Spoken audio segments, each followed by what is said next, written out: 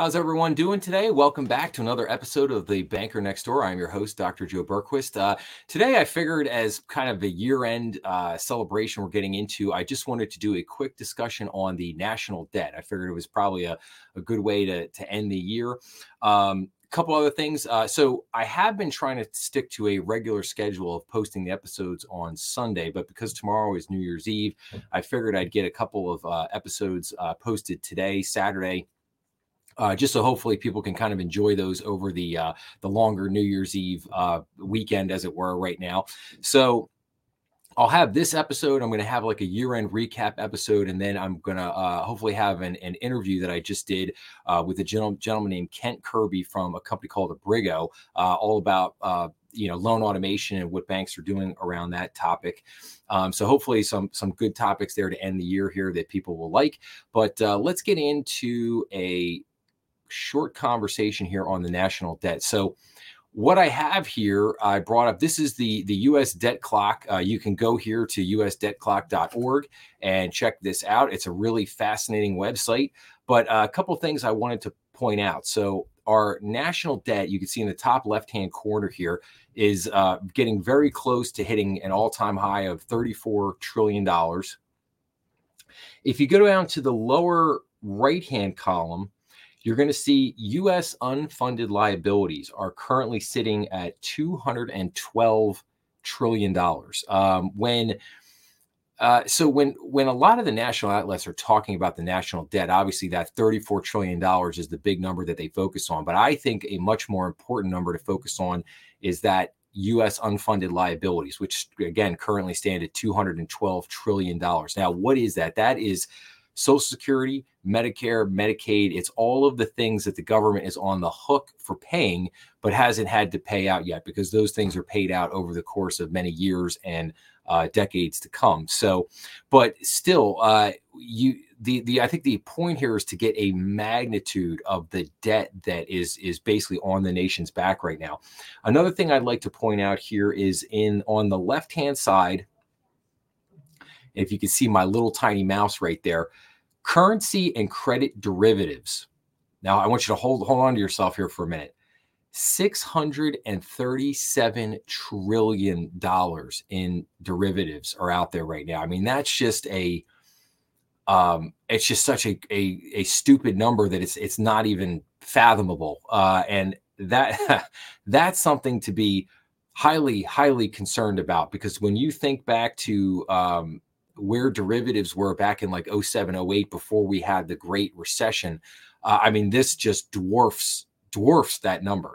So that's something I'm really going to be hitting on and talking about in the new year, is basically derivatives. I have a gentleman that's going to be coming on who deals in derivatives contracts to kind of talk about that and get more in depth on that. So again, as you go up here, a lot of great numbers on this thing to look at. You've got, debt per state, debt per citizen, kind of like local debt, so a lot of interesting numbers and just things here to kind of that are very, thought-provoking and things to look at. But I think at the end of the day, what we have to get back to is we have to get back to some kind of fiscal sanity here. The national debt has to get brought back under control. And why do I say that? Okay, so let's go in here. I want to show you a couple things. Now we're going to look at the Fred database. One of my favorite, again, is if you've watched some of the other episodes, you'll know I like going to the Fred a lot. So here we have a chart showing the total public debt as a percentage of gross domestic product. And you can see here, if we go back to 07, we were sitting at 08, 07, we're sitting at 67%,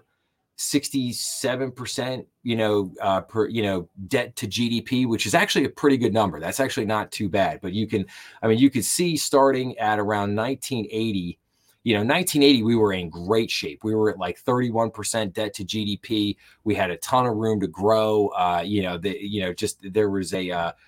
There was a lot of road in front of us in terms of the amount of debt that we could take on to put that money to work to try to grow the economy.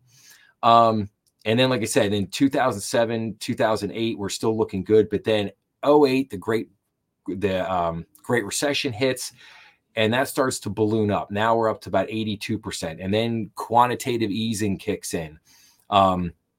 This just absolute debt binge that is kicked off by the Fed kicks in on Wall Street and the spending in Washington. And the national debt just goes through the roof. And now we get to the pandemic of 2020.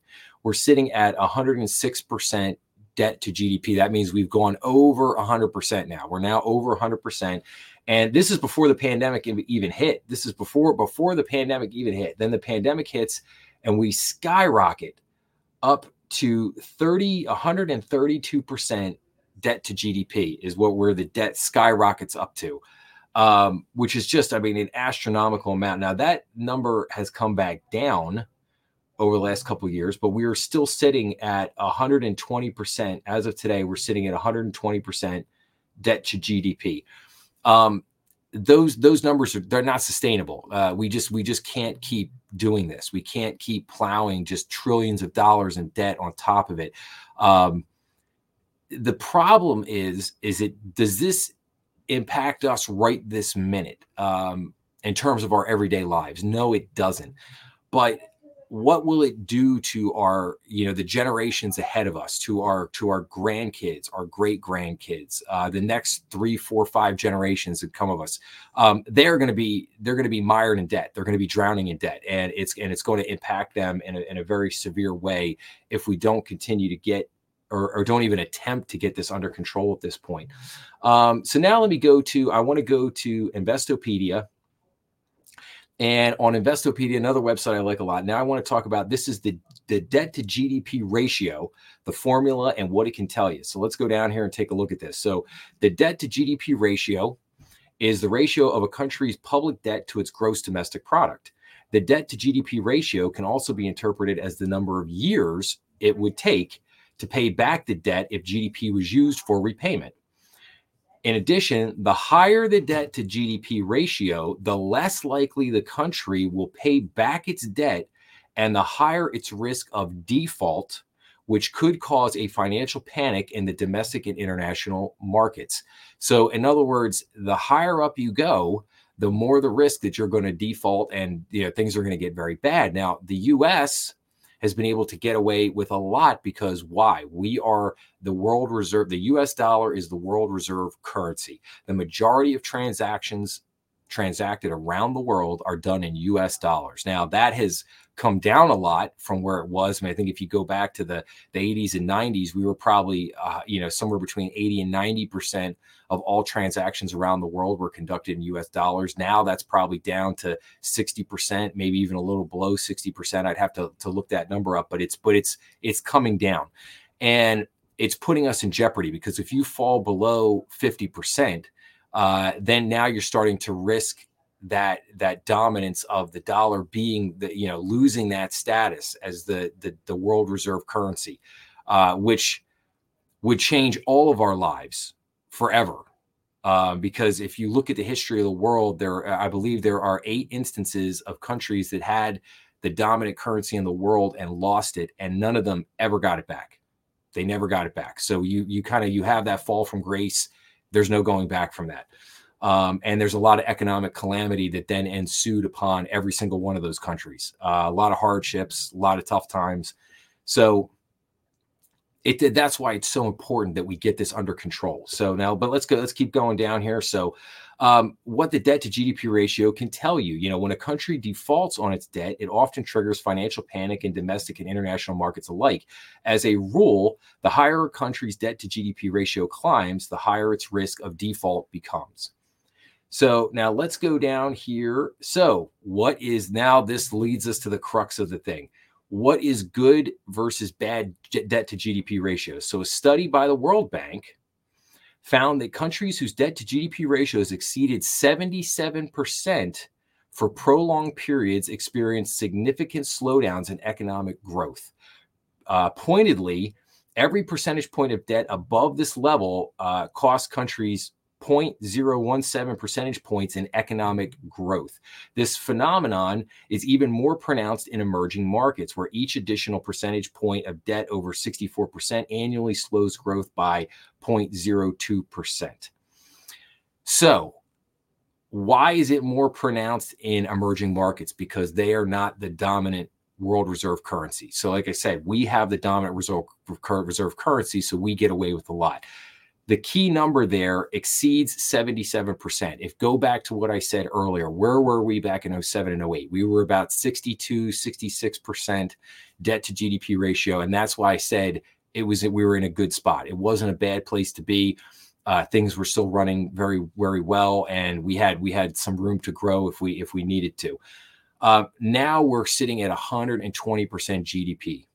Debt to GDP. We are so far beyond that 77%. We are now at a critical point where things could turn really bad. And then to strike home on the point of what I just said, so the U.S. has had a debt to GDP of over 77% since the first quarter of 2009. To put these figures into perspective, the U.S. The U.S.'s highest debt to GDP ratio was previously 106%, what I just mentioned, at the end of World War II in 1946. And again, it was also there in 2020, just before the pandemic hit. So twice we've been up to that 106%. Now, you go back to World War II and it's like, yeah, we had to fund the largest war in the history of the world. Not a small thing, not a small task. But then after the war was over, the country made a point. Here's the key thing. They made a point to bring the debt to GDP down, to bring the national debt way, way down. So by the time that we got to 1980, we were sitting at like 32% debt to GDP. Right now, you don't have anyone in Congress trying to even attempt to come forward and say, hey, here's a plan for trying to get the national debt back in line. And so let's take a look at some special considerations here. So the countries and regions with the 10 largest holdings of U.S. Treasuries as of September 23 are as follows: Japan, 1.1 trillion, China, 778 billion, and then the United Kingdom, 668 billion. So very interesting thing happened. Who doesn't want to buy our treasuries right now? Oh, that's right. It's Japan and China don't want to buy our treasuries right now. We're starting to have a hard time selling our treasuries.